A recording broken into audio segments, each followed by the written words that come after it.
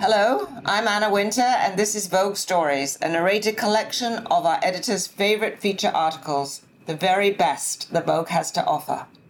If you like what you hear, I invite you to visit subscribe.vogue.com.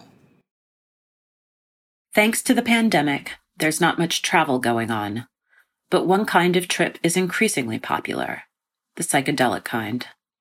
I'm Maya Singer, a Vogue contributing editor, and this is Could the Embrace of Psychedelics Lead to a Mental Health Revolution? At 7 o'clock on a recent evening, I dim the bedroom lights, call out a reminder to my boyfriend to rouse me in an hour with a gentle tap, and close the door. Have a great trip, I hear him say from the living room as the 2 ketamine tablets I've pressed into the pockets of my cheeks dissolve, leaving a bitter residue. Minutes later, I'm flying over water that reflects a sourceless golden light. Am I the light? The thought triggers a sensation of being stretched like taffy in all directions. It's not my body being stretched, I don't have a body anymore, but the immaterial me moving in tune with the ambient music in my headphones. I stretch and spread until at last I've dissolved, pixelated, at which point a small voice in my head calls out, "Do you really think this will help you quit smoking?" The last time I was on ketamine, I was hooked up to an IV following surgery. This time, the drug, in general medical use as an anesthetic since 1970, arrived on my doorstep courtesy of MindBloom, a new telemedicine company specializing in ketamine-based psychedelic therapy. This was no shady dark web deal. Prescribed by a psychiatric nurse practitioner following an extensive intake evaluation and compounded by a licensed pharmacy, the ketamine came bundled with an eye mask, a hardbound journal, and a blood pressure cuff that I was instructed to use before and after dosing to test my vitals. The tablets themselves were housed in a mirrored pochette with the tagline, "Achieve Your Breakthrough," spelled out in sleek sans serif font. I was tempted to post a shot to Instagram, but I had a Zoom call with my psychedelic integration coach in half an hour, and I wanted to meditate first. Welcome to the brave new world of psychedelic wellness.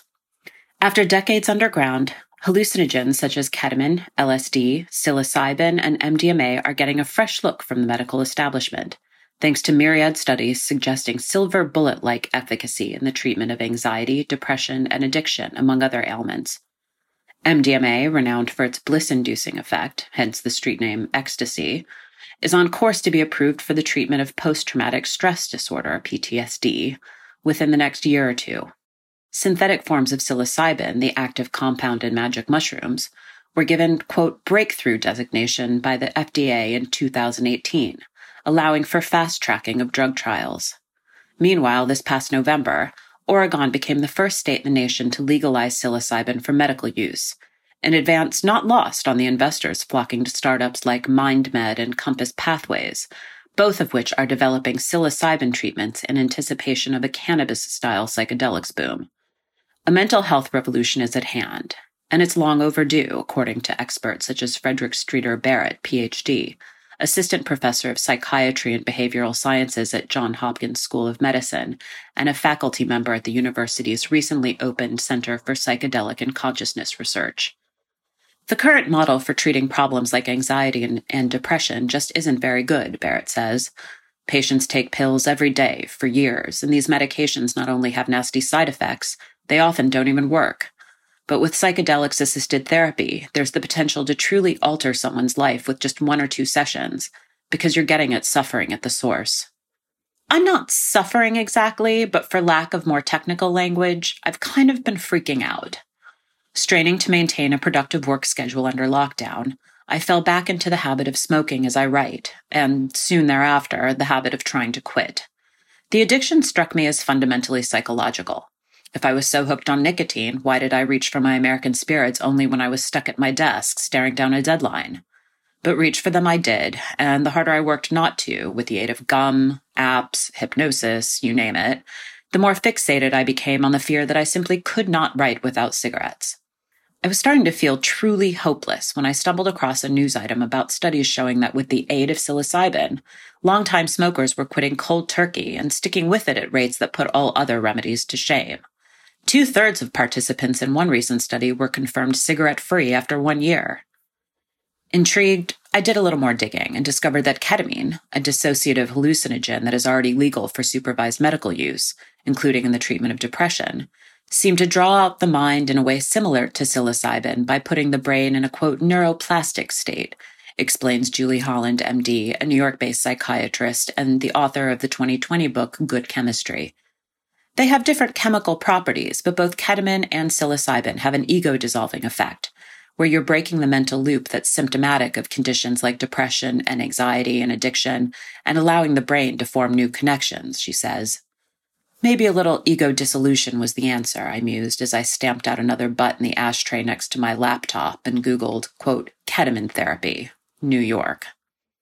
The truth is, we don't really know how this stuff works, Michael Pollan, author of the best-selling psychedelics primer How to Change Your Mind, tells me. A leading theory is that psychedelics quiet the brain's default mode network, and that opens up new pathways for thought. As Pollan goes on to explain, the default mode network is where, quote, the ego has its address. It's the part of our brain where we construct the narrative of who we are and, thus, the place we get stuck in destructive thought patterns about ourselves. That could be, I'm a worthless person who doesn't deserve love, or it could mean telling yourself that you can't get through the day without smoking, Pollan continues. Either way, the idea is that by muffling those thoughts, psychedelics help you out of the rut.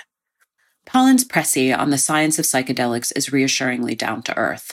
For years, I'd been put off by the drug's woo-woo connotations, and to judge by the refined, minimalist aesthetics of new ketamine therapy chains such as Field Trip Health, which has serene locations in New York City, Toronto, Atlanta, Chicago, and Los Angeles, I'm not the only person with zero interest in a tie-dye mental makeover. It's all a far cry from Timothy Leary and the electric Kool-Aid acid test. But Leary, who famously conducted psychedelics experiments at Harvard in the early 1960s, before he ran afoul of the law and, in turn, helped prompt the criminalization of psilocybin and LSD, does continue to exert an influence. His set and setting theory is a cornerstone of all contemporary psychedelics-aided therapy. Set basically refers to mindset going into your journey, and setting is your environment, explains Ronan Levy, who co-founded Field Trip in 2019 after establishing, then selling, Canada's largest network of cannabis clinics. They matter as much as the drug you're taking, he continues. You need to be in a place, mentally and physically, where you feel inspired and at ease. Because I'd chosen to work with MindBloom, thanks to their COVID-friendly process, the setting for my 4-hour-long treatments was my bedroom. To be perfectly clear, I wasn't microdosing, nor was I popping a pill just to see what colors spilled out of my head. Prior to receiving my MindBloom package, I spent over an hour on Zoom with a board-certified psychiatric nurse practitioner who quizzed me on everything from my family medical history to my typical responses to stress. According to MindBloom founder and CEO Dylan Bainon, about 35% of potential patients are screened out at this point for reasons such as past experience of psychosis or, at the other end of the spectrum, not meeting the threshold for a diagnosis of anxiety and/or depression. SET was established in conversation with Laura Teodori, my psychedelic integration support coach, who, after obtaining confirmation from my boyfriend that he'd check on me every 20 minutes, helped me formulate an intention for the trip immediately after our call. My goal, we ascertained, was to recall moments in my life when I could create without smoking. With that in mind, I tucked the tablets inside my mouth, pressed play on the MindBloom curated soundtrack that would be piping through my headphones, lowered my eye mask, and waited for my default mode network to go offline. Hallucinogens come in many forms, from the low-dose ketamine I was taking to wallop-packing plant medicines like ayahuasca and ibogaine and peyote that have been used in sacred rituals for hundreds, perhaps thousands of years, and that are illegal in the United States. But a feature common to all is the sense of coming into contact with the cosmic. It's like there's no boundary between you and others, or you and the universe, notes Johns Hopkins Barrett, saying that virtually all subjects in psilocybin studies have reported such a feeling of oneness. Some people call this an experience of God or nirvana, he says. I went into my first ketamine journey matter-of-factly with a problem to solve, and even so, that first trip commenced with a vision of the world rewinding, a kind of reverse Big Bang that exposed the heretofore invisible filaments connecting everyone and everything. The vision moved me, tears puddled behind my eye mask, and then it yielded to more personal impressions, such as a recurring image of myself, aged 6 or 7, playing with my dollhouse. "What do you think was important about the dollhouse?" Teodori asked me in our post-trip call. I was still pretty woozy as we zoomed. The effect wore off by the next day, but suddenly it was like a light bulb went on in my head. I think I was remembering what it felt like to create without smoking, I told her, when there wasn't any pressure and I could just play. This download is part of integration, another cornerstone of modern psychedelic medicine. The goal is to take advantage of the neuroplastic state, which lasts for about a week after dosing, explains Bainan. You want the changes in your brain to stick, so the question becomes, how do you turn these new thoughts into new behaviors? For me, this entailed finding ways to get back in touch with that dollhouse sense of play. Easier said than done. My ketamine experiences were clarifying and often even profound, but they didn't change certain nerve-wracking facts of life, such as that I write for a living and thus have deadlines to meet if I wish to pay my bills, or that it's hard, like really hard, to stay motivated in the midst of a global pandemic when each day brings fresh spurs to panic and depression. There's a huge mental health crisis happening parallel to and in response to this pandemic, notes Benjamin Brody, MD, assistant professor of clinical psychiatry at Weill Cornell Medicine in New York, and chief of the Division of Inpatient Psychiatry at the University Hospital, where ketamine infusions are typically administered. People who are grieving, people who have lost jobs, people who are feeling disconnected, whose lives have been upended. With demand for care rising, quote, across the board, as Brody notes, it's no surprise that psychiatrists such as Amanda Itzkoff, MD, are seeing a huge uptick in inquiries about ketamine therapy. But it may or may not be the right tool for every job, Itzkoff points out. The thing is, if you get laid off and you don't know how you're going to pay rent, ketamine won't change that, says Itzkoff, an early adopter who's been providing ketamine infusions at her Manhattan practice since 2014. It doesn't remove the external pressures. But when you've got someone with severe depression who has kind of given up, then there's real promise in this treatment.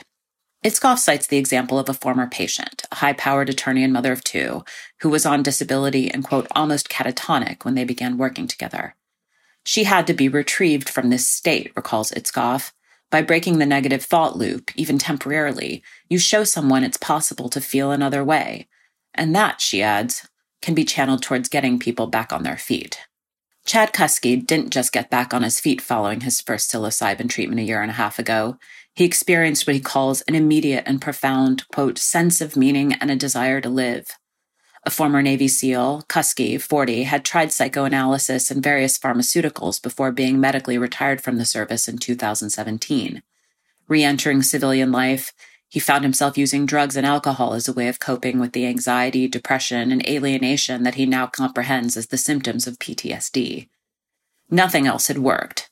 And I knew that sooner or later, if I kept doing things the same way, my life would be over, either literally or metaphorically, like I'd wind up in jail, Kuske explains. The mushrooms helped me see my situation clearly. I was in hell, but it was a hell of my own creation, and I could make the choice whether to stay there and suffer or leave and start the work of changing. One of the key insights Kuske has taken away from his trips and from his integration process, which is ongoing, is that he's not alone in struggling to meet the challenges of daily life. Likewise, Itzkoff suggests that the feeling of interconnectedness induced by psychedelic therapy and near psychedelics such as ketamine and MDMA may help alleviate the isolation brought on by COVID. It may also play a role in helping the people hardest hit by the pandemic recuperate. Nautilus Sanctuary, a nonprofit psychedelics research and training center in New York, is already planning a study exploring the use of MDMA to treat frontline workers with severe PTSD, one of the many inquiries to expand on the drug's groundbreaking FDA trials sponsored by the Multidisciplinary Association for Psychedelic Studies, or MAPS, which entered Phase 3 in 2017. Other studies sponsored by the organization have focused on veterans in Israel and the United States, and the Department of Veterans Affairs has exhibited a willingness to approve such studies so long as they are safe, beneficial, and scientifically sound. This kind of conservative approach is merited, notes Weill Cornell's Brody. I'm very concerned about this atmosphere that the floodgates are opening. I work with ketamine, a drug that's been in use for decades, and even there we don't know all that much about its long-term effects, says Brody, who provides ketamine infusion therapy only to patients in whom he's observed severe, treatment-resistant depression, and who was positively aghast when I relayed rumors that self-dosing with inhalers of S-ketamine, a synthetic form of the drugs given FDA approval for supervised use in 2019, was all the rage in LA. Ketamine is a serious drug, he reiterates. This isn't a spa service. It's not like getting Botox. And what worries me about all these clinics popping up is that people are going to start thinking about it that way. Brody is hardly alone in fearing the commercialization of psychedelics, a trend that, if canny investors like Peter Thiel, a backer of Compass Pathways, are correct, is on pace to increase rapidly. It's a unique space because so much of the technology has been developed by indigenous healers, notes Pip Deely, co-founder of the venture capital firm Delphi, which is eyeing investments in psychedelic startups and supporting a new psilocybin legalization campaign in Hawaii. We see a lot of dread that if all this goes the way of cannabis, the people who have been doing this work the longest will be cut out of the conversation, and those indigenous roots will be erased. Unprompted, I hear a version of this concern from one Berkshire's area healer who, for legal reasons, prefers to remain unnamed. She tells me that, although she supports expanding access to psychedelics, she worries about the experience becoming pro forma and, quote, clinical. Though they come at their misgivings from opposite angles, both traditional healers and Brody are wary of psychedelics getting marketed as a quick fix. And in all honesty, I'm the target demographic for that pitch. When I sat down at my computer to fill out Mindbloom's candidate questionnaire, what I wanted was to detangle a few mental wires. By the time I'd completed my final ketamine treatment, I'd come to realize that those wires were crossed very deep down. My writing while smoking problem was really a problem with the little voice in my head telling me that I'm not good enough, I haven't achieved enough, I'm falling behind. As I wrote in my integration journal after my second session, quote, every little deal is a big deal.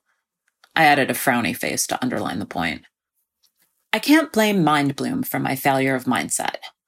All my conversations with Teodori were oriented around getting me to probe the heart of my fears, and she was diligent in supporting me as I attempted to integrate the lessons of my journeys into daily life, checking in with me every few days via text and reminding me that she was always available to talk.